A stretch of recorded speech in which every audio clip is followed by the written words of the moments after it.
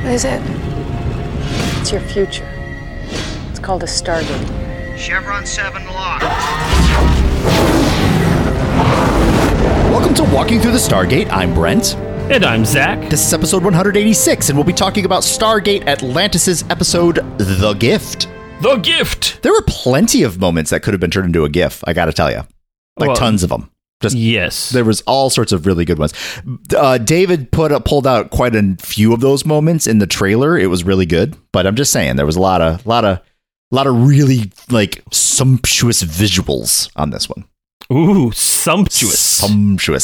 Hey! Sumptuous. So, friends, we're an independent podcast, and if you want to hear us go into the thesaurus for more words like sumptuous, then you can, if you want, you can support what we got going on. We've got buy me a coffee thing. That's buymeacoffee.com/walkingthrough. But the easiest way to go there or to interact with that is to go to our website, which is wtts.space. Space! And hit the coffee cup in the bottom right corner. It'll pop up a little widget thing. You can buy a coffee or a couple or several, or you can say, no, I have a very specific amount of coffees that I wish to purchase, and that number is 42.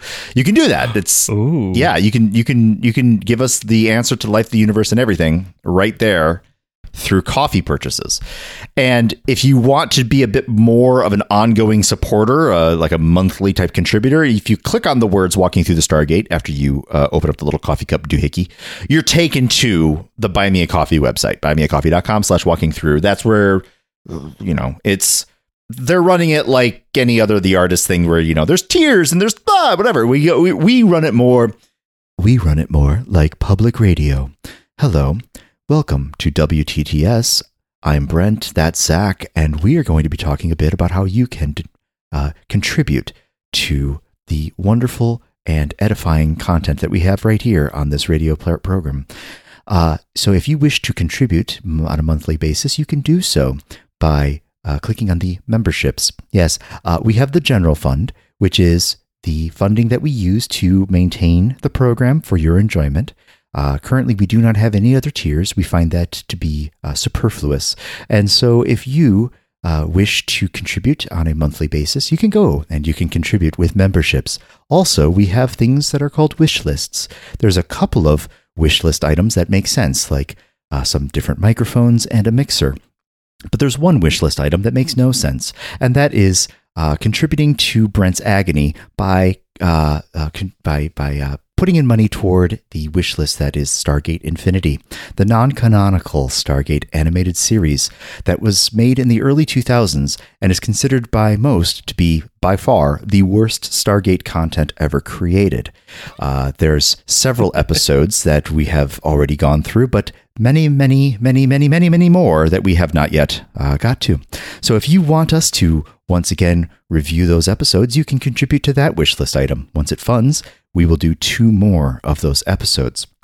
And so if you have friends that wish to listen to this fantastic public radio content, you can have them go to Apple Podcasts or Google Podcasts or Spotify Podcasts or iHeartRadio Podcasts or Amazon Podcasts. You can also have them go to podcast aggregators. They can search for Walking Through the Stargate and they will find our content there. Additionally, they can go to WTTS.space. Space. And there's a player on the bottom left corner where they can sample the content and see if they really do wish to continue to participate in this fantastic programming. So, Zach. Yes, Brent. If a person wants to get a hold of us and let us know that us doing public radio voices is actually a terrible idea and that I really should stop doing it right now, how might they reach out and let us know that? So if you have already fallen asleep, I'm terribly sorry. I think you should wake up now. There we go. And if you have now just been startled awake after the soothing dulcet tones of my co-host, Mr. Brent, you can email us at walkingthroughthestargate@gmail.com and tell us all about your nodding off experiences. Yes, there we go. Yeah. What? There you go. What dreamland did you go to when suddenly presented with a call for contributions in the public radio style? That's right. Right. Or you can also go to the Facebooks and join the Facebook page and the Facebook group and have conversations there and do all the fun things. You can also go to the website, WTTS.space. Space. And on the website, WTTS.space. Space. You can find links to all of our episodes and links to the Discords and links to the Facebooks and all sorts of fun things like that. Speaking of Discord, you can also go take that link to the Discord and join the conversation there. There's all sorts of fun conversation about Stargate things and not Stargate things and tasty beverage things and foods and video games and it's just all a bunch of people who apparently like this podcast. Thank you very much, everybody. Yes, very much. Thank you. And then getting together and having some fun conversation about things. Absolutely. This week, I was introduced to the cube rule for food, and I got to tell you, it is a magnificent, absurd rule. It is delightful. So I noticed that the word cube was tossed out, but I did not get a chance to read all about the cube rule. So as a noob, what is the cube rule? So number one, it's worth it going back and reading through that thing. But two, the cube rule basically has a set of definitions that food falls into, and if for example, if there is no bottom to the completed food, then it's actually a salad. If there is one bottom, it is toast. If there is a bottom and a top, it is a sandwich. If there is a bottom, a left, and a right, it is a taco. If it is a bottom, a left, a right, and a top, it is a sushi. If there is a bottom, a left, a right, a front, and a back, but no top, it is a quiche. If there is a bottom, a left, a right, a back, a front, and a top, it is a calzone. And if there is a bottom, a top, and a middle between those two, it's a cake. And so we discovered that there are some fantastic implications of this. For example, soup is actually a salad. So is steak actually a salad. Pizza is actually toast. We discovered that a burrito is actually a calzone. A club sandwich is actually cake because there's more than right, and a pie is a quiche, except for some pies which are actually calzones. It was super fun. We had so much fun just like going just deeper and deeper into the absurdity. That was let's see here. It looked like it was Wednesday this week. About 9 o'clock in the morning or so, you can go back in that little part of the general channel and learn all about the cube rule. There you go. So if this is the type of thing that you want to participate in, you can go and join us on the Discord and have all sorts of fun conversations. It's a hoot. It's like an absolute blast. Now, Brent. Yes. If you'll recall, a number of episodes ago, and I don't know exactly how many episodes ago it was, we had talked about maybe trying to go to a Stargate convention in 2024. Yes. And as far as we have seen so far at this point in time, I haven't heard of any Stargate conventions. Yeah, neither have in I. 2024. So, given that there isn't a Stargate convention in 2024, we probably won't be going to a Stargate convention in 2024. Definitional. Yep. Now, if that has made you, dear listener, very sad. Yeah, I'm sorry. Yeah. It is sad. Fear not, because there are other things that will make you very excited. Yeah? Like what? Well, see, in 2024, you and I, Brent, will reach our official 200th episode. 200? Can you believe it? I have a hard time believing it myself. I have a hard time believing it, but we're going to get to 200th episodes. Yeah. Which is exciting. Roughly speaking, it'll probably be around the beginning of April in 2024. A lot of things need to kind of fit into place before we know exactly when that's going to go, but it'll be around there. Just kind of knowing how things are going, you can probably guarantee that it's going to be in April. Yeah. But Brent and I have done a lot of conversations and talking about what this would look like and how we're going to celebrate this milestone. Yeah. Because 200 episodes in any podcast is huge. Yes. I kind of hoped, Brent, that we would get to this spot, but I almost didn't quite believe it. Yeah, sure. And frankly, doing the math, we have nearly 200 episodes left to go. Wow. It's a little less than that because right now we are just a smidge over halfway through all of the Stargate content that's out there available to us. and we're not quite at 200. So I don't think we'll actually hit 400 unless new Stargate comes out, and Which is possible. Which is possible. But still, this is pretty impressive. So how are we going to celebrate this day, Brent? Go ahead. Sorry. Yeah, I was about to distract us. Nope. No distractions. Carry on. No distractions. So, the 200th episode, we've talked about this, is going to be a video cast. Yes. So we're going to have a video cast. We'll put that onto our YouTube channel, and probably also Facebook as well. Yep. We're still working on whether or not it's going to be live streamed. It's possible. Or pre-recorded. It's possible it'll be live streamed. Yep. So we'll have a video cast. Don't worry, folks. If you are not a video caster, we will also have the audio available for download on the standard RSS feed. Absolutely. That we have. So it'll be both places. But if you wanted to join us in that, witness and participate in that regard, the video cast, that's great. Now, this is what we need from you, dear listeners. Mm-hmm. Without going into a lot of details, sock puppets is something that we talked about, kind of like bubbled to the surface in the past, and we love this idea. Yes. So we need you and your sock puppets. Be as creative as you want. Yeah, or not. Well, no, that's why I said or want, yes. right? Yes. Your creativity might be, I have an old gym sock and I have put it on my hand and I go, that is perfect. That is perfectly fine. If you have googly eyes and you want to take that old gym sock and put 2 googly eyes on it and say, "Ha-ha, I have made a sock puppet." Aha. Or if you are an industry artist and you want to make go all out and make like a Muppet. Yes. By all means. Yeah. Make a Muppet. Go for it. Whatever. No stopping you. No stopping you. Just do whatever you want. And then, as part of this, we're going to have an Ask Us Anything type of thing. Mm-hmm. Where you and your sock puppet can ask us...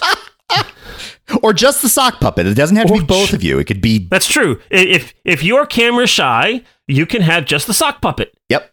And record a short little video, landscape. Yes. Landscape. Of your sock puppet asking us a question. It can be Stargate related. It doesn't have to be Stargate related. I will say that for my own protection and Brent's, if it's a non-Stargate related question, I reserve the right to not answer. Oh, yeah. I will guarantee this. I will answer every question, but it might not be accurate. I'd love that. You can ask, and I'll answer, but you might not be able to trust what I say. So like if you ask what my address is, I'm not going to tell you that. And I will totally make up an address that is not real and say it with a straight face. Like, oh yeah. I totally live here. Yeah. So, another thing that you could do is, we've done, by that point in time, we will have done 199 episodes, and even more than that, actually, because we've technically hit more than 200 episodes of, within the Walking Through the Stargate universe of stuff. But we haven't hit episode 200 yet. Correct. So there's a lot of stuff there. And if there was something in episode 74 or in 39 that was just funny for you, or just gave you a new way of thinking about something, or something that was just whatever. Yep. You can interact with that with your sock puppet. Yep. Give us the episode and a timestamp on that, and we can pull that out. Or if you have that capabilities and want to add that into your little video, you can do that too. Sure. Yeah. So these are all some broad strokes that we're talking about. You can get things percolating in the head. We're in episode 186. So we still have 14 episodes to go before we get there. Yep. So, as we get closer, we'll say more, and we'll invite you to produce these things and send it to us. And we're just going to make this 200th episode a fun day to reminisce about Stargate and about the podcast. Yep. And just celebrating that milestone. Sure. Absolutely. I look forward to it. It'll be a good time.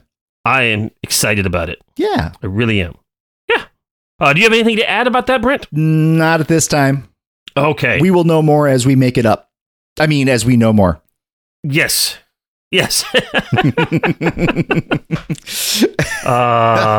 Yes. So, Brent. Yes. We should probably shift gears and start talking about The Gift. Yeah. Time to get into that gear. And by gift, we mean not something that has been turned into a GIF or GIF, depending on how you want to pronounce that, but the gift as in a present for somebody. Yeah. A present. Right. Not an animated thing. But yes, let's get into the gift. That's right. So the director is Peter DeLuise. Uh-huh. This is his second of 2 credits this season. He directed the Defiant one earlier in the season. Mm-hmm.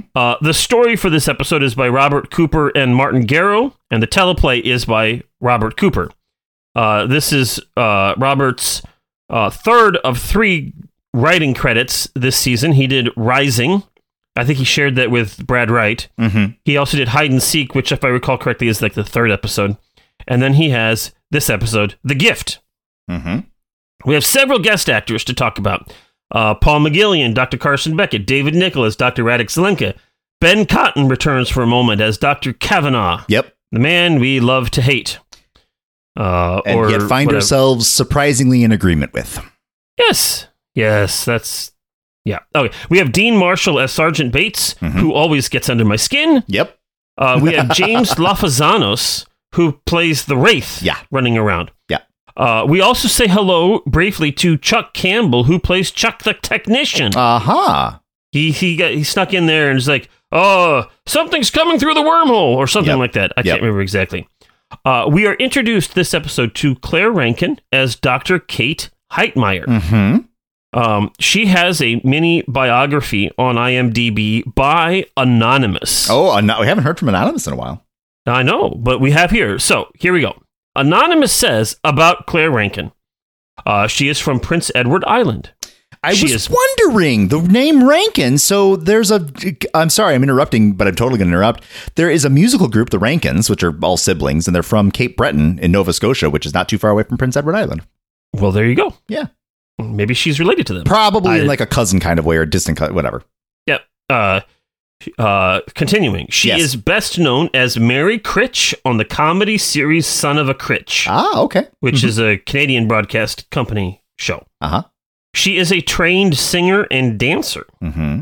She spent 4 seasons performing with the Stratford Shakespearean Festival. Mm-hmm. She performed the role of Cynthia Murphy on the U.S. national tour of Dear Evan Hansen in 2020.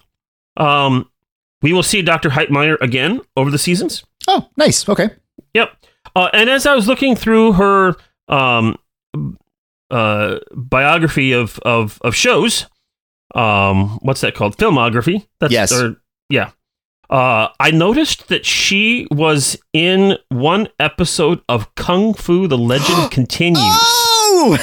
We haven't heard that name in a long time, but I ran through that. I noticed that. I had to make a mention of it. She played Susan in the season 4 episode Storm Warning back in '96 of Kung Fu: The Legend Continues. That's hilarious. That's awesome.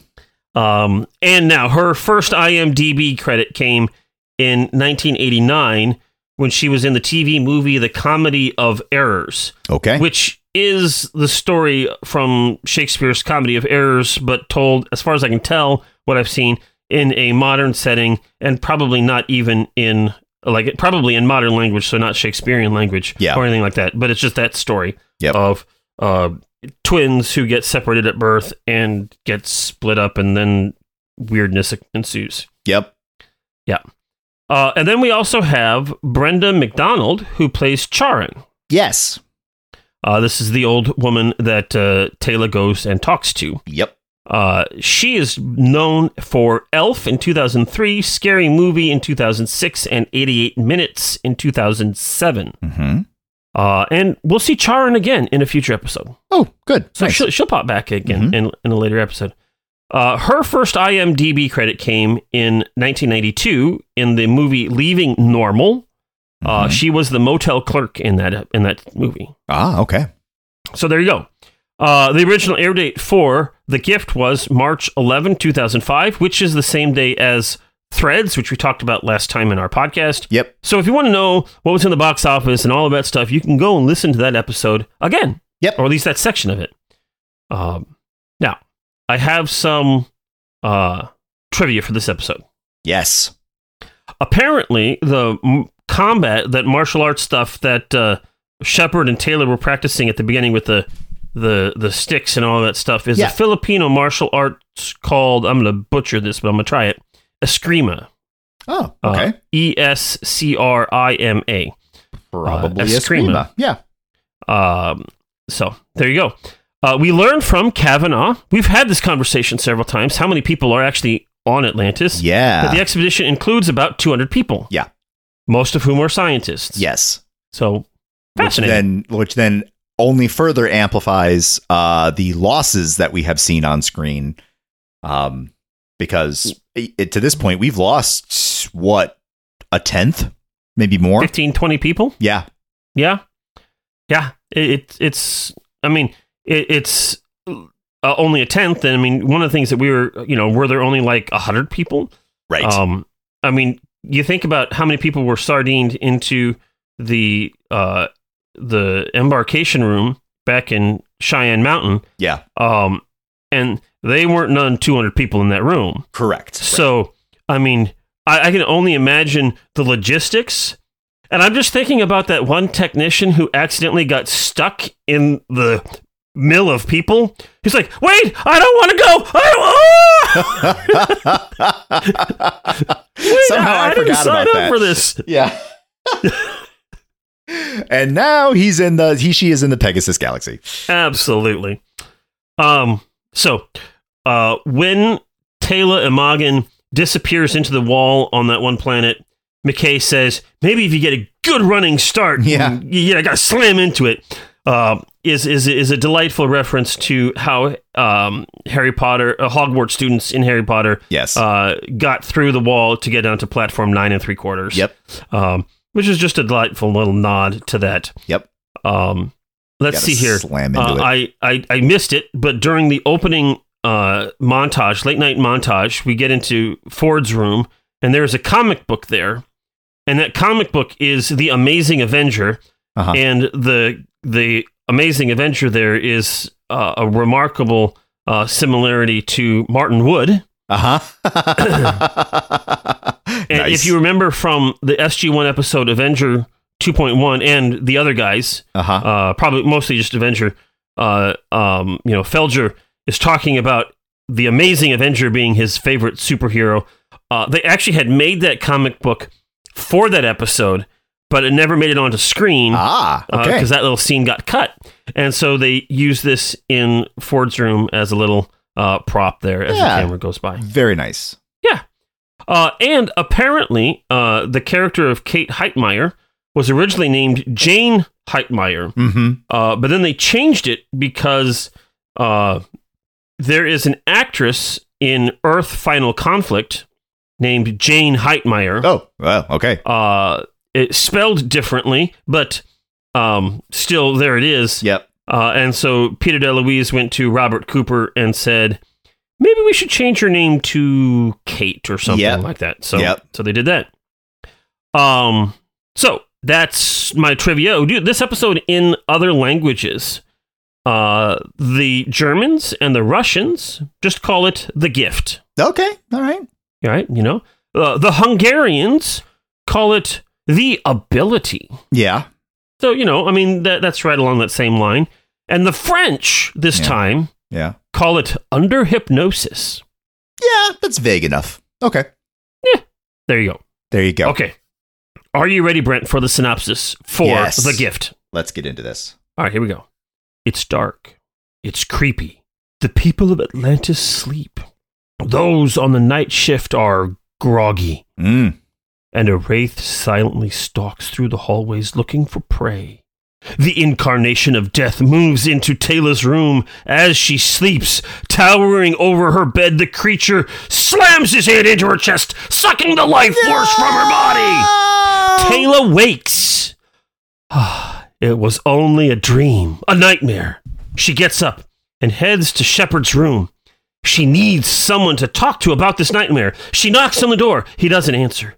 She opens the door and enters. She walks to his bed. John! John!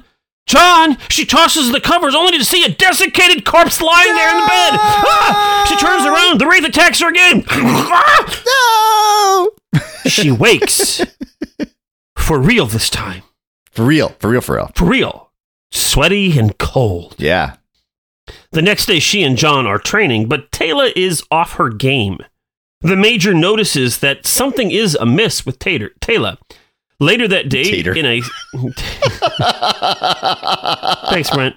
I was just going to let that slide. Hey, I pay attention. I'm glad you listened to me. Anyway, let's carry on about John and Tater.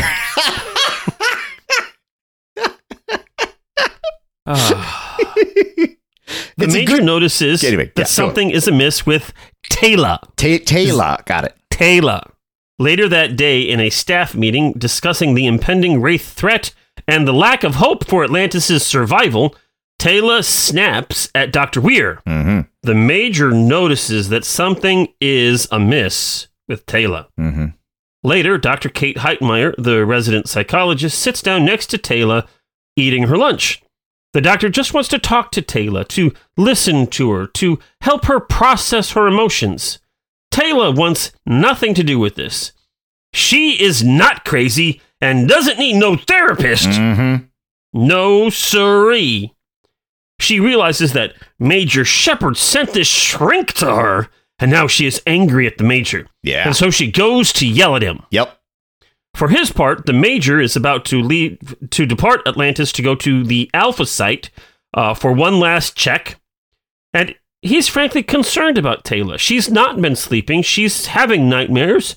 She's off her game. Something's amiss. She's a member of his team, and she's not well. It is his job to provide avenues for better health for her. And so for now, he orders her to take a nap. Take a nap. Well, Tayla can't sleep. Mm-hmm. So finally, she decides to go visit Dr. Heitmeyer. At her door, she is surprised to see that Rodney is there, leaving the psychologist's office. Mm-hmm. He too seems uncomfortable with the stigma of visiting a psychologist. Nevertheless, he was there. Mm-hmm. Dr. Heitmeyer and Tayla begin to talk. They talk about Tayla's discomfort. They talk about her leadership, her feeling that she always needs to prove herself. They talk about her family, her ability to feel the Wraith presence. Have you always been able to do that? Ever since I was young? Or something like that. I don't know. That night, Tayla has another nightmare. And so she goes to Dr. Beckett, wondering if there's anything physically wrong with her. They talk, and eventually she asks him to take her to the mainland to visit another Athosian. So they do. On the mainland, Tayla has a conversation with Charon. And Charon reveals the history of some of the people who long ago were taken by the Wraith, but then returned to the village. These people were different. They were ostracized. Sometimes they were quite violent. Most of them ended up getting killed by the rest of the village, but some survived in hiding. And the progeny of those that survived make up the people who now can sense the Wraith's presence. Mm-hmm.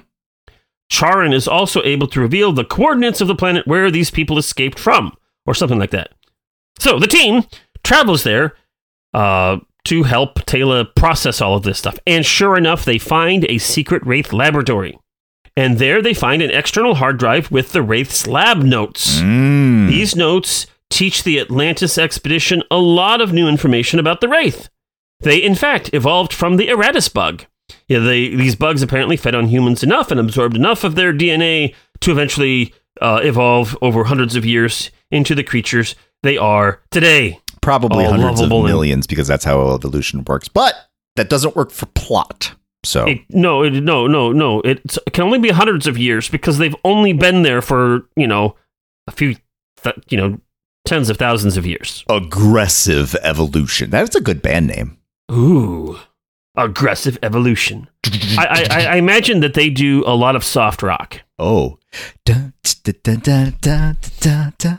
Hey. All right. In any case, they also learn that the evolution of the Wraith happened after the ancients returned to the Pegasus galaxy. Mhm. So we don't know exactly when. Maybe it was millions of years ago. Certainly maybe hundreds of thousands of years ago, because we know that humans have been around on Earth for what, 65,000 years roughly? No, more than that. No. What, in universe? I'm trying to think about, because we've learned in SG-1 that Right. the ancients were the first evolution of humans, Yes. and they reset things on Earth, creating us, a second evolution of humans. Yeah, which I think it's best to just kind of squint your eyes and not look at the timeline too closely. All right. Well, there you go. What else did we learn? We learned that the Wraith language is actually a derivation of ancient, which means that somebody who is skilled at languages, like Dr. Weir, can apparently overnight translate the silly thing. I know. Yeah, okay, carry on. This is another one of those spots where you just need to squint. And Just squint. Just squint, that's all. It's fine. It's fine. They also learned that a lone Wraith wanted to make their feeding more efficient, and so experimented on Taylor's ancestors. It didn't work that he hoped, and these human guinea pigs gained the telepathic abilities of the Wraith themselves, and so, having your food being able to read your mind is probably not a good idea. Can you imagine if chickens knew what we were thinking? Holy cow. Yeah. They would be upset. So as a result, the Wraith scientist abandoned the research and sent the humans back and hoped that maybe if, they procreate, it would dilute the system and maybe it would work better in the future. Yeah. Who knows? Anyway, with this new information, the team realizes that Taylor might actually be able to connect to the Wraith armada that is heading toward Atlantis and gain some valuable intel from them. It's a crazy idea, Brent, but it just might work. It just might work. It just might work. They try it, and it kind of works. It turns out that the Wraith can also enter Taylor's mind as she enters theirs. So, they stop the experiment. Unfortunately, this process also compromises the Alpha Site. Yep. So, what I didn't talk about was there's this guy named, Sergeant Bates, and he has been working with certain members of the military that's there to create an Alpha Site where they can escape to that is safe from the Wraith, blah, blah, blah. So when they have to blow up Atlantis, they can go somewhere. And, having, Stargate Atlantis will end, but they'll have a new series called Stargate Different Planet. Stargate Alpha Site. Yeah, exactly. However, because apparently, we don't really know this for sure, but this is how the story is presented, that presumably when the Wraith was able to enter into Taylor's mind, she knows about the Alpha Site, and so they're like, oh, let's blow up the Alpha Site, and so they blow up the Alpha Site. So fortunately, our team is able to get back without any casualties, which is great. Yes. But, however, they now do not have a fallback site to go to. This is a problem. Yep. Taylor wants to try again with this whole thing. Nobody else is quite convinced that that's a good idea. Now, but Lieutenant Ford, in one of those few moments when he actually has dialogue, tells everyone that she's probably going to try again anyway. No one can really stop her. So shouldn't we all be there when she tries? Very astute. A very good argument. Which is not something which is kind of a surprise to come from Ford. Yeah, we'll get into it. Yeah. Anyway, they all relent, so Taylor tries again. Once again, a Wraith takes over her body and goes ballistic on everyone. Fortunately, Sergeant Bates is there to shoot her in the back with a Wraith stunner. And then she falls over. And then we see the guy with the gun behind her. Whoa. Whoa. When she wakes, she has learned something. She's learned that there are too many Wraith awake in the Pegasus galaxy, and there is simply not enough food to go around. They're very hungry, and so they are attacking Atlantis because they know that Atlantis has a road to a very new, very rich feeding ground with billions of peoples. That's Earth, Brent. Yeah.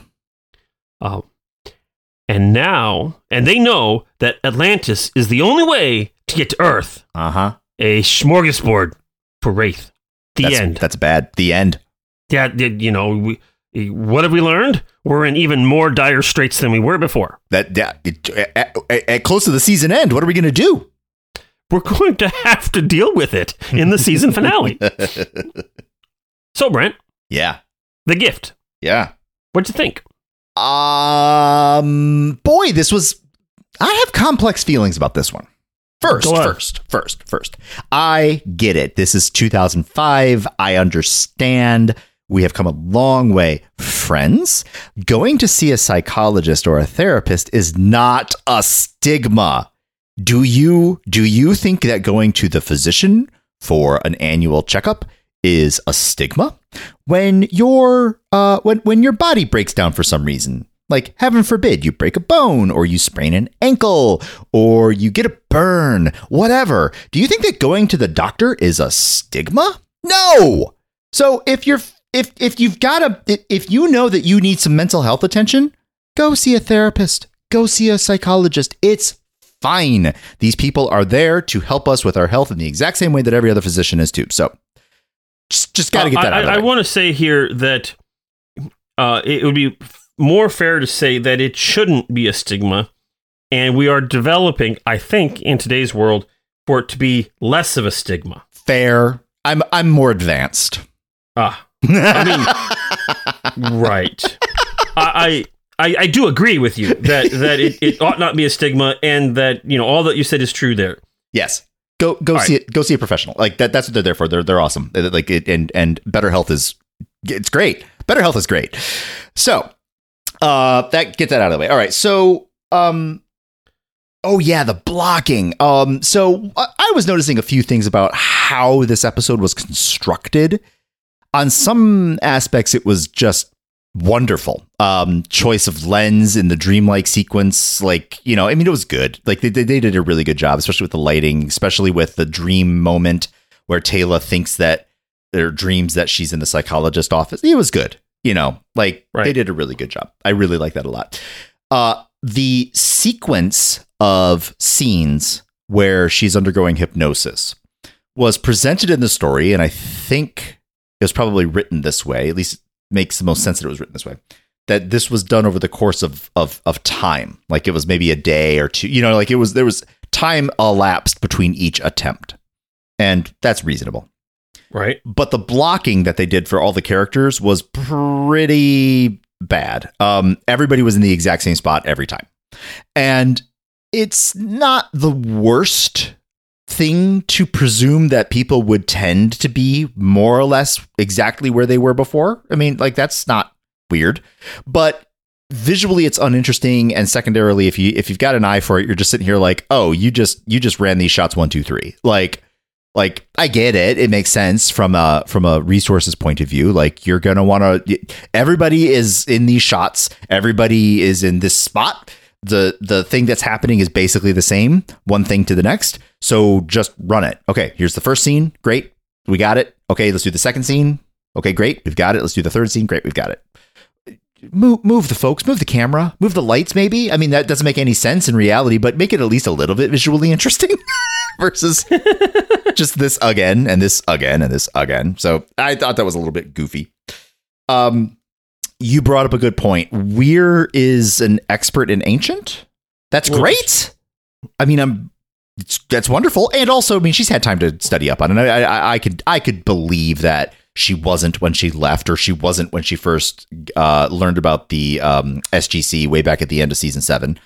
But, she has since then studied up on it and is much better at it, to the point that she can recognize a dialect of it that is the Wraith language, which also is great information. This is good. There's a lot of really cool stuff in this thing, but it was a little bit like, oh, I didn't. Huh. Okay. Oh, I guess Weir's an expert in ancient now, and Wraith words too, apparently. So yeah, that's nice, but it kind of surprised me a little. Another thing that didn't seem to make any sense, I will acknowledge that this is a science fiction television program. Like, it's not hard science, but imagine a scientist trying to put in human DNA into a chicken in order for us to extract the nutrients from the chicken more efficiently. That just seems banana cakes. Like, why would you do that? That doesn't make any sense at all, but whatever. Like, we had to have a story here for some reason, so that's good enough. No, I will just point out that we have in our world today goofball scientists. Yeah, that's fair. It's fair. Yeah. And this guy was in story a fringe scientist in the Wraith community. Yeah.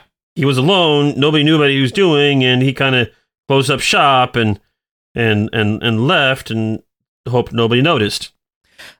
I would have preferred a throwaway line from McKay, just crinkle up his nose and goes like, that doesn't make any sense. And then like somebody else would be like, well, he was a fringe scientist, and then move on. Like, that would have been enough for me to be like, oh yeah, this is a goofy idea.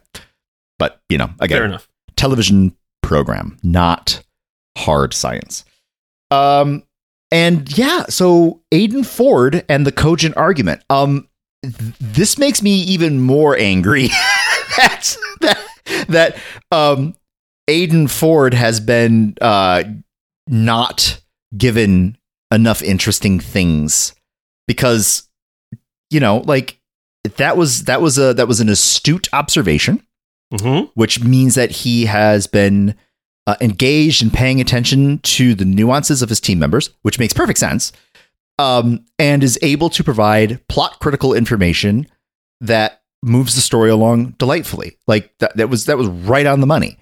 And Rainbow Sun Franks did a great job delivering that little ABD line. It was not hard to deliver, but I'm just sitting here just like, well, you could do it there. Why couldn't you have done it all these other like what have you guys been doing with your time? Like, and it does kind of make me think, did we have it good with SG-1? Did we not need to have O'Neill and Jackson expanded all that much? Did season 1 show a lot more Carter and Teal'c than I remember? Because here we've got a ton of Shepard and Weir and not a lot of Teyla and Ford. And I'm forgetting somebody. Who am I forgetting? McKay. McKay. Yeah, thank you. Yeah, tons of McKay, and justifiably so. Tons of Shepard. Makes sense. He's the lead. Right. A good amount of Weir. Barely a mild amount of Teyla and nothing of Ford. So I was actually listening to the commentary for this episode last night. And it was Peter DeLuise talking to Gary Jones. Yeah. And of course, Gary Jones is not really part of Atlantis, doesn't really know a whole lot about it. And so in the goofball, joking, sometimes misogynistic way of those two. Yeah. Peter DeLuise was talking about the storyline. Yeah. And Teyla, in the envisioning of things for Atlantis, was sort of the Teal'c type of character, right? Yeah. Right. She was the alien human who was part of the team, who knows the galaxy that they don't know, and so you can turn to her when you have a question about what's happening in the Pegasus galaxy, right, and she has the answer, right? And she was used in that way a lot in this first season, and so she didn't have a lot to chew on.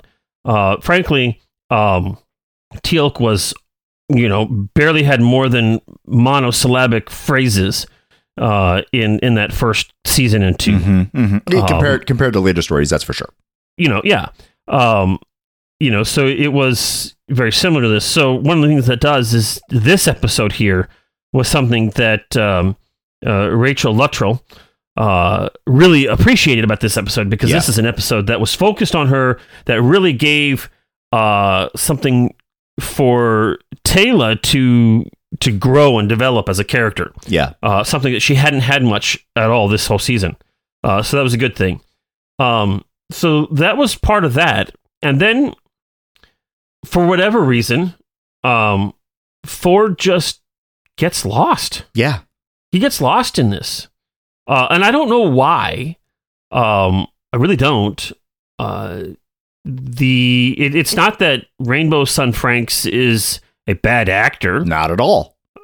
He's a very good actor, at least at playing this character, right? I mean, there are some actors who are good at some things, and you have to know what your boundaries are. Right? Yeah. If you try to step outside your boundaries, you're not going to be as good. And that's fine. Know your boundaries. So this character for Rainbow Sun Franks is right inside his boundaries. It works. Yep. But there was something in the storylines, the writers have underdeveloped his character. Yeah. And it really is as simple as that, such that we get more development from Carson Beckett this season. Yeah. Than we do for Ford. And I'm willing to accept that that the fault actually might be in the character concept. He is the number 2 military character in the Core 4. And right. So he is the Samantha Carter of the Core 4.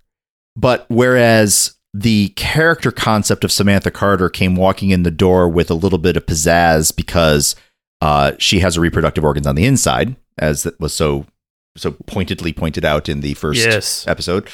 What does Aiden Ford have? Right. Well, not only that, but also if this team needs to talk about science, they go to McKay. Yes. McKay is right. So that's who they would, so Ford is, and so I think this is what happened with Ford and Taylor. Ford and Taylor were both elements of Teal'c. Oh, yeah. Yeah. You've got the military aspect and then the alien aspect. Yeah. And they separated those into those two different characters. They don't really have a Jackson type character on the crew. Particularly, on the team. Like the Jackson McKay parallel is the closest, but it's not the same. Right. I mean, so McKay is sort of a cross between Jackson and Sam. Yes.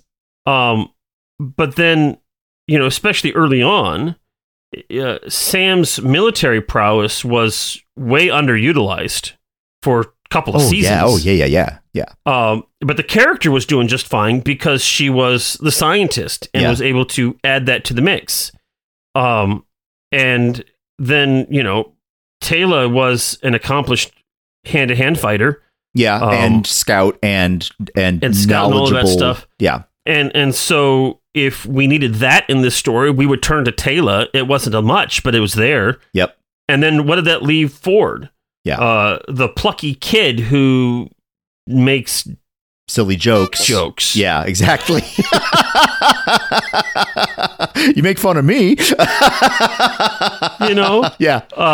Yeah. I think you're right that the character was underdeveloped from the get-go. Yeah.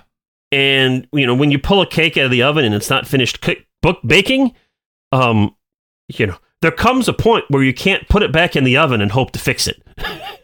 Yeah. I mean, yes. And while that's a very, very good analogy to sort of like frame it up, there are things that you could do to introduce interesting things to this character, which, television series do this all the time.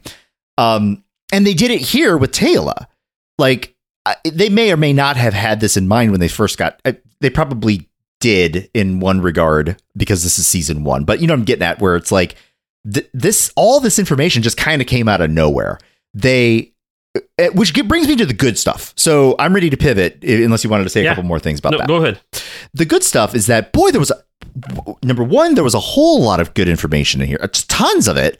And number 2, this is, so I remember in the early days, people were really astonished that I was fine with watching an episode of what we were doing and then waiting until the next week to watch the next one.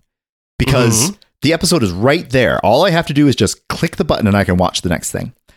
I don't remember being this ready and good anxious for the next episode in Stargate at all. Like not even in SG-1. I was interested when the cliffhangers happened about, how's this going to end? But this is one where I felt like they set up a lot. And I know in big broad strokes where this is going, but the specifics that you have in the form of a person who is a member of the team, you have a window into the Wraith, and it's a window. They can see right back.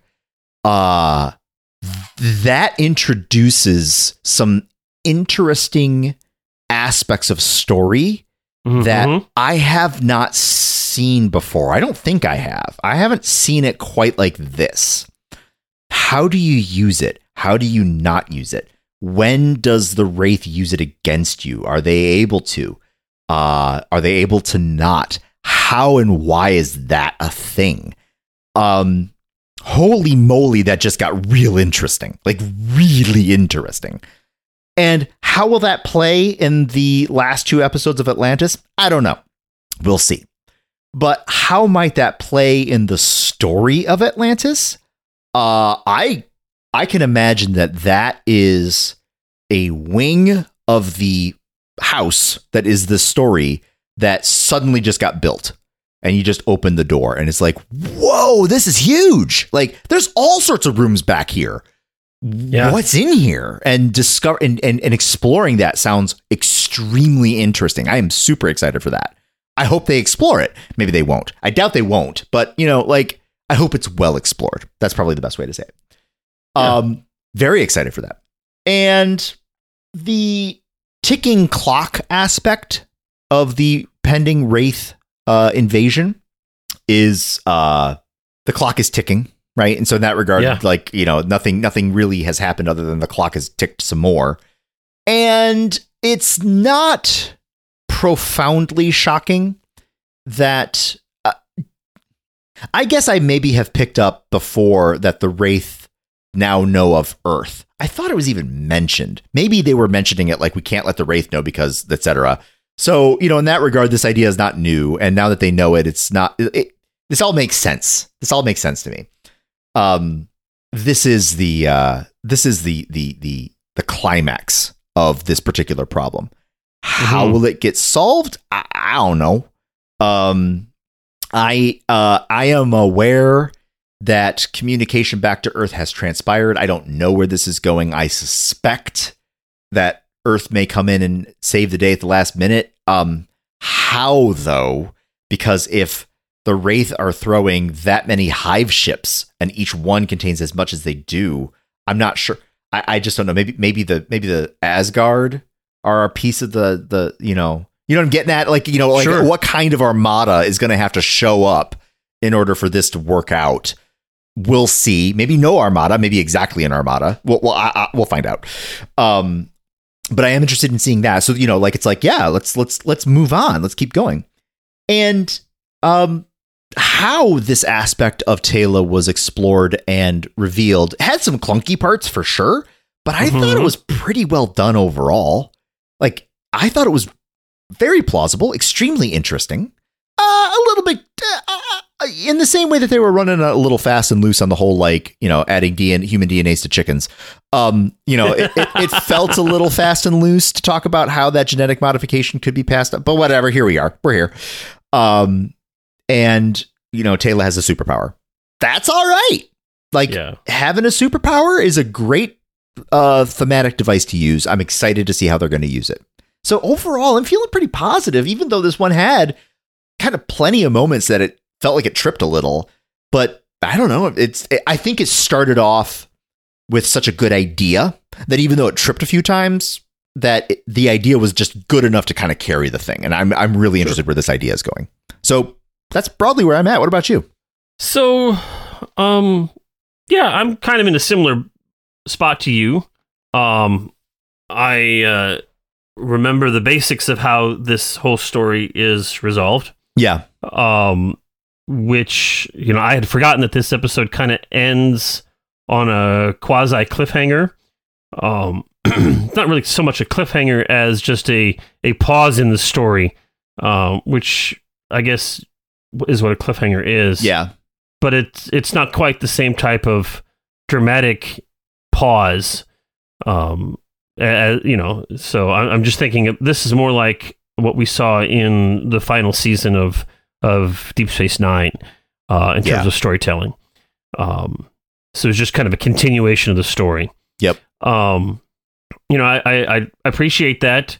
I was noticing that this was an episode that, for the most part, was just kind of moving at its own deliberate pace. Yeah.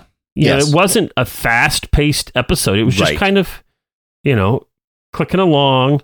And I appreciated that.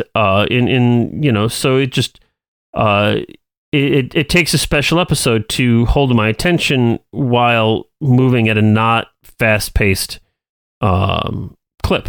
Yep.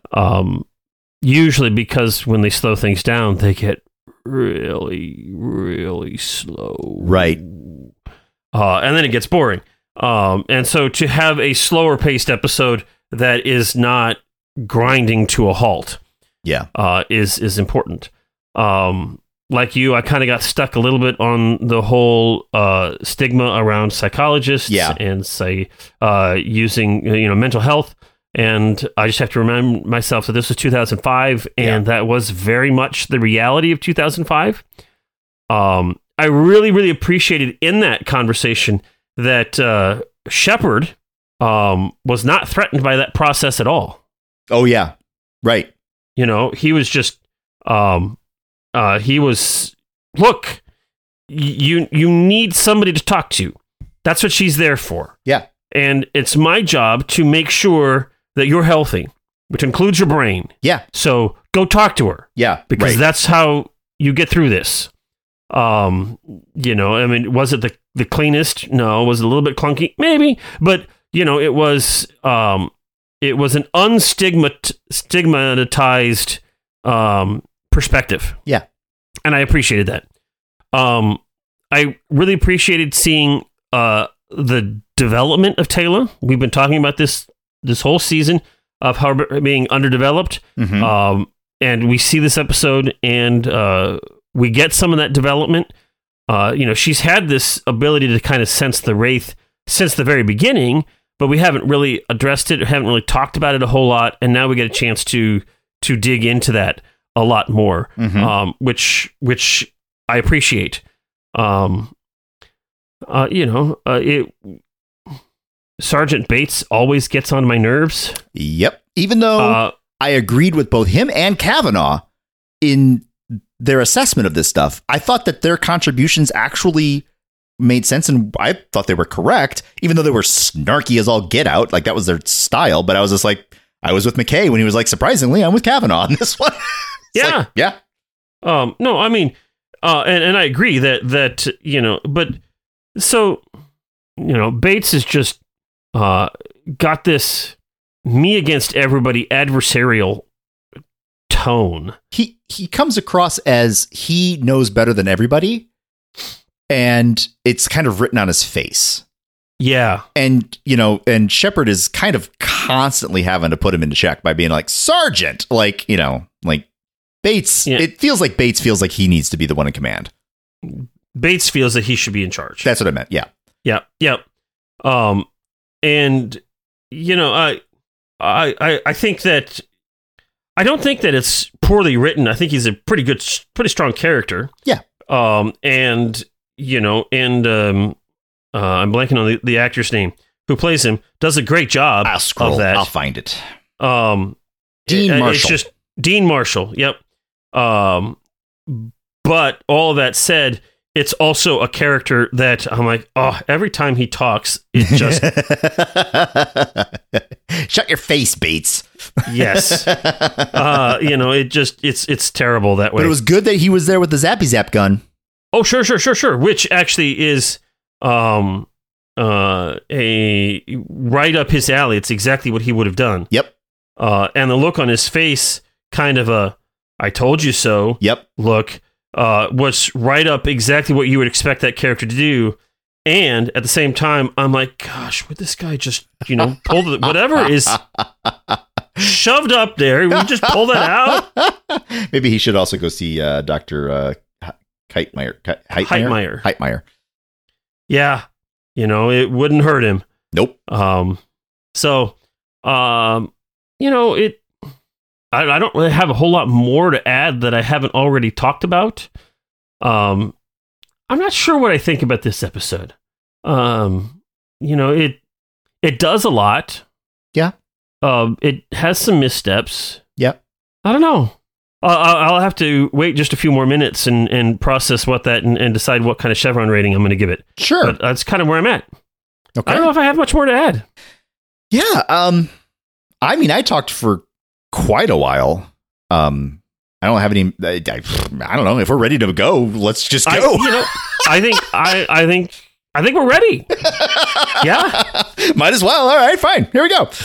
I mean, last week we just kept going and going and going and going. Boy. And now we're like, It was me. Oh boy. Upon editing it, I was like, wow, I talked a lot. Sorry, friends. It's okay, Brent. Yeah, thanks. I appreciate it's that. It's your podcast too. You're allowed to do things like that. That's true, especially from time to time. Yeah. All right. So hit me with it. All right. How many chevrons are you going to give the gift? I liked it. I think that the things that were, like I said, where it was tripping up, it didn't quite impede sort of the point that the story was trying to make. I was willing to squint and not pay too close of attention to the details in order to just let the sort of the main idea land, because I really liked the main idea that we're going to give Kayla a superpower. Right? Sweet. I'm 100%. I like that. I like my science fiction having kind of fantastic qualities to it. I just like it. So I am 100% on board with this idea. I am very excited to learn how the story explores this thing, especially the two-way nature of it. So excited. That's going to be great. So much tension is going to be able to be created by that little storytelling device that I'm just delighted for it. So overall, I'm feeling really, really positive, but I also can't quite get over the things that it tripped along. So for me, I'm going to go and give it a 5. I think that if I were feeling even better, I might go to a 6, but I don't think I should, because there's just enough about it that was a little bit bonk, just clonked around a little bit. And, but what it did, I think it did fine. And what it delivered, I very much liked. So 5 out of 7. If they had done things a little bit differently, I would have been more happy. If they had thought a little bit more about the story, maybe I would have enjoyed it a tad more. I'm holding a bit of a grudge for the character of Aiden Ford, because the first half of this episode, he was just a dumb kid. The second half of the episode, he was an insightful team member. I liked the latter part. Why can't I have more of that? 5 out of 7 for me. What about you? Yeah. Like I just said a couple minutes ago, I'm not sure where I sit with this episode. Sure. It's a good episode. It does. I really, really appreciate how it develops Tayla more. And I honestly can't remember off the top of my head exactly how this new superpower she has is developed in the long term. Yeah. Right. So, even if it is underdeveloped in the future, just to have this moment where Tayla is given a chance to be Tayla and to do Tayla things that, I just appreciate that. So that's a good part. Ford's being an immature child at the beginning of the episode. Yeah. It's like, I don't remember Ford bugging me so much when I watched it the first time. But in this rewatch, it's just like, maybe it's just because I'm an old man now. Yeah, I mean, that matters. Like, we were different people 20 years ago. Yeah. I mean, 20 years ago, I would have been not far off his age. Correct. A little bit older. Yeah. But, not quite. Right. But yeah, that bugs me. Yep. And to the point where when he gets insightful at the end, I'm like, this isn't the Aiden Ford that I know. He needs to be like myopic and uninteresting. I would like more of the one than the other. Yes. But we haven't ever gotten any of the one. Yeah, We've only gotten the other. So, I think all told, this is a good episode. It's not a great episode. It's better than middle of the pack. Yeah. So that's a long way around to say I'm going to give this a 5-2. Well, good. I had to process that. I had to go through that process. Yeah, no, that makes sense. That absolutely makes sense. All right. Well, we do have some predictions. Yes. There was quite some chatter on the Facebooks. I just know that it was there. I didn't actually look at it to see what was being said. I mean, boy, it's interesting to me that people had a lot to say. So let's get into that. All right. So we start with Adrian. Hi, Adrian. Adrian says, Tayla's acting is superb here. Yeah. Just with a facial expression, and she is now a Wraith. I suspect the Wraith experiments and Tayla's new abilities will give both a lot to talk about. Hopefully they'll appear again and not be forgotten. Mm-hmm. Just like the third shot disintegrated and weren't the Wraith able to cast shadows before? Yeah, I think that might come back. Anyway, I think both will give it a 7 as it ups the anticipation of the arrival of the threat. That is true. It does up it, that's for sure, but not quite that generous. Yes. No. And then there's some chatter back and forth.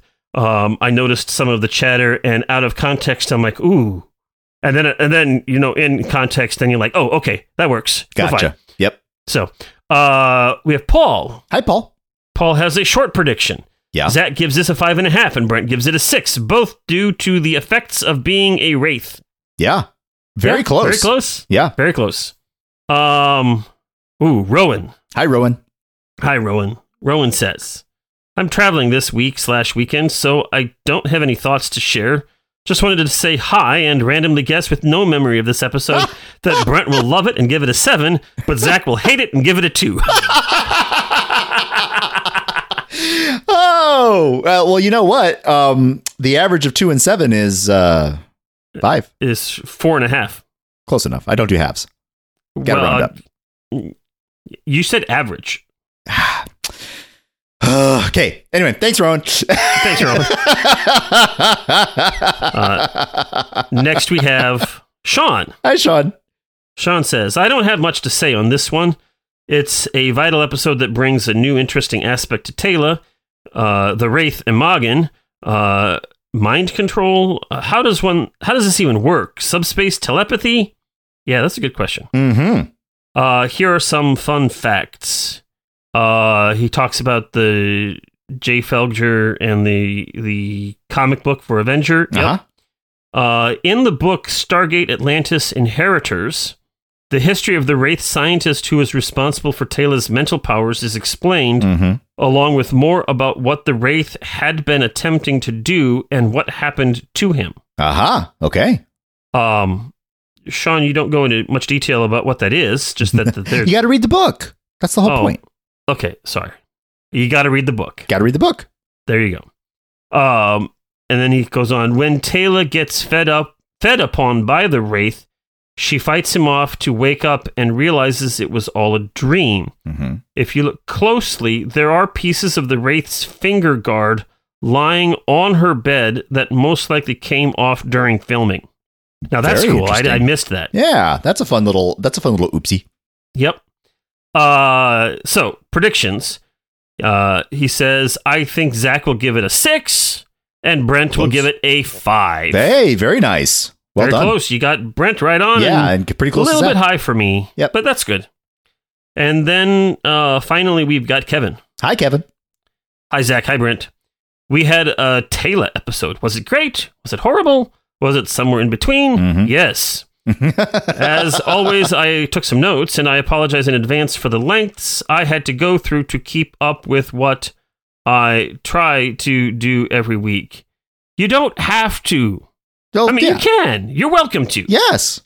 But you don't have to. No, it's not a job. No. Number one, you would think that beyond the ATA gene, Lantean tech would give some sort of anti-wraith protection. Sure. Yeah, I suppose so. Number two, a dream within a dream. Yeah. Inception, mo dreams, Yep. mo fun. Yep. That fog machine is working hard. Yep. It'd be working real hard. Mm-hmm. Yes. Yeah, break down mental barriers that prevent people from going crazy. Because that always ends so well for us. Mm. Luckily, in this case, 2 shocks doesn't kill, and I'm sure 3 doesn't disintegrate. Yeah. That was, yep. This is a different weapon. Totally very different handy. weapon. Yes. Number 6, tagging the planet. Is this what that blue light was in the previous episode? Oh. The light that was never explained? Could be. Could be. Number 7, why are they looking at Bates like that? Him grabbing a stunner resolved the situation and prevented Taylor from hurting anyone else or getting herself hurt. It's a win-win situation. Bates was right. Non-lethal force. Yep. I think they were looking at him like that because that's how they always look at him, because he's... Oh, Bates is in the room. All right. So, it was sort of a meh episode, although it provides some interesting insight into how the Wraith evolved as a species. Mm-hmm. I think Zach and Brent will give it a 5 chevrons each. Oh! Kevin, you got it!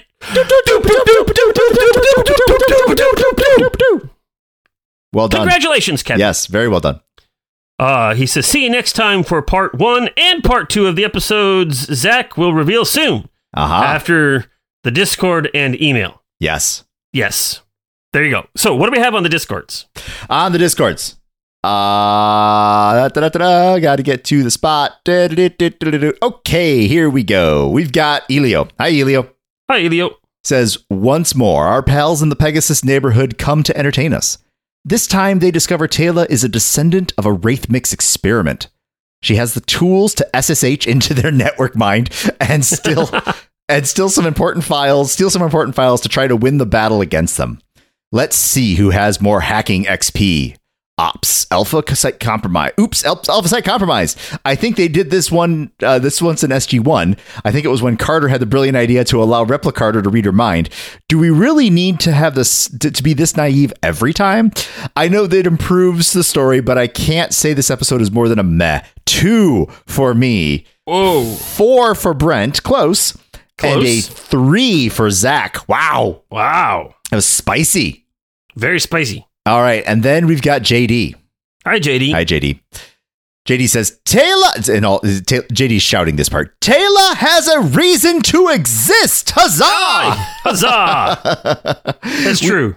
We do learn some lore stuff, which is fun, but in a very slow and boring way, which is less fun. This episode and a few others make me sad because the actress obviously has some chops, but is given a very bland character. I think there could be some conversation that will pop this up to a 4 for Brent, and Zach will be meh and give it a 3.5. Wow. We liked it a little more than that, but you are correct in the meh zone. And that is it for the predictions on the Discords. Okay, and we do have an email, just one this week, from David. And he starts by giving us the true gift was the Chevron encoding bias buffers. Oh, you see, now that is the reason for the season. Oh, sorry, I got it correct. The true gift was the Chevron encoding bias buffers we met along the way. Oh, that is the reason for the season. Indeed. All right. That we met along the way. This is an expository filler episode, as in nothing much happens, but we learn some stuff. We learn that Taylor has Wraith DNA, which explains the thing, that the Wraith are coming not just for Atlantis, but so that they can get to Earth, and that the Atlantis expedition brought along a psychiatrist. No, it was a psychologist. She can't pass out medicines. Yeah, that's right. Did I say psychiatrist earlier too? Whatever. I don't psychologist. recall. But she was a psychologist. Yes. Okay, fine, sure, whatever. Does any of that really change anything? No. No. Brent will give this 4 chevrons for feeling hunger. Close. And Zach will give it 4.5 chevrons for the obvious filler. Very close. There you go. Close. Cool. All right. All right. Thank you very much, everybody, for your predictions and your thoughts. I appreciate it. Congratulations to Kevin for getting our predictions right this week. The super dupes. That's exciting. Brent. Yes. Next week, we turn our sights on Stargate SG-1, episodes 19 and 20 together. Yeah. Okay. This is the season finale. Uh-huh. It's called Mobius. Mobius. Okay. Yeah. What's Mobius all about? Mobius. Okay. All right. Next time on Stargate SG-1, the SG-1 team traveled through the gate to find themselves on a strange world. A world that seems to be somewhat civilized. It's very reminiscent of Earth that they have just left. So in that regard, I guess it is civilized. It's just not quite so futuristic as might be befitting a spacefaring planet. But hey, Earth is spacefaring now, so maybe it's all the same. Anyway, we're there on this other planet. And we are confronted with a very peculiar problem. You see, while the SG-1 team is able to communicate back to the SGC through the radios that they're able to use with the Stargate when the Stargate is active, it seems that this somewhat advanced society is completely unable to engage in instantaneous communication over long distances. A very peculiar aspect to a civilization that seems to be well advanced. How could they have developed their technologies without also developing the technology to communicate almost instantly over distances? Well, this mystery is only compounded when high-level ranking members of their society notice the radios that the team has. And they are like, we want those radios. And the team is like, sure, but not these radios, because we need these radios. And the high-ranking people on the other planet were like, no, those radios. But they didn't call them radios, you see. They had another name for it, a name that we also use in certain areas of the globe to refer to radio-type technologies. In some places, we like to call our mobile phones Mobies. And so the civilization said, I need you to Mobi us. That was a half-hearted laugh. Join us next time where a civilization finally can make some calls. Stargate SG-1 Mobius. That's fascinating. Yeah? I will tell you that they do go to a place that does not have mobile phones. Oh, that's good. I got that right. That's all I can say. That's where the similarity ends. But we do have a very nice promo from our very nice friend of the show, David. Yes, thank you, David. Thank you, David. That we can watch to get a better sense of what this episode is really all about. Yeah, okay. I'm excited. Are you ready to watch the promo? Yes, I am. I am hitting play now. Next time on the season finale of Stargate SG-1. Hey, turn up! What do we got going on here? We have a time machine. We can go back and get the ZPM. But the ZPM was never found. We would have to be extremely careful to minimize our interaction with the people in the period. We alter this timeline, and the future is already different. Dr. Daniel Jackson. Dr. Smith, Part of a team called SG-1, and we have just traveled back in time 5,000 years. Okay. Oh, hey! It's Kowalski! Hey! Hi, Jack. That's Colonel, Major. You're retired. I was. Uh-oh.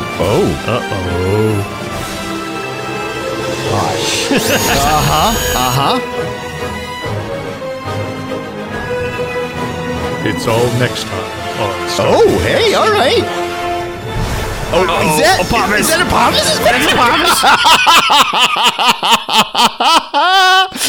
Oh, Oh, we get to see Oh, boy. Apophis. We get to see Kalowski. Kowalski. Whatever. And we get to see Hammond. I'm excited for this one. This is going to be a fun one. Yeah. Or at least I hope it's fun. Well, I can't say anything. Yeah, no, you can't. But I'm looking forward to it. Yeah. And so we will delve into Mobius probably next week, unless something weird happens. Yeah, I don't see any reason why not. It's probably happening next week. Yep. So we'll deal into that. And that'll be exciting. Yes, So- I'm excited for it. Tell us what you think. What did we get right? What did we get wrong? Whatever you want to talk about. You want to talk about, non-canonical books? Then let's talk about books. Go to the Facebooks, go to the Discords, all of that stuff. Yep. Talk about your It'll sock be puppet exciting. ideas. Or you can email us at walkingthroughthestargate@gmail.com. Mm-hmm. So, with all of that, I say I'm Zach. And I'm Brent. And this has been Walking Through the Stargate. See you next time. Bye. Carter, dial it up. Get these people home.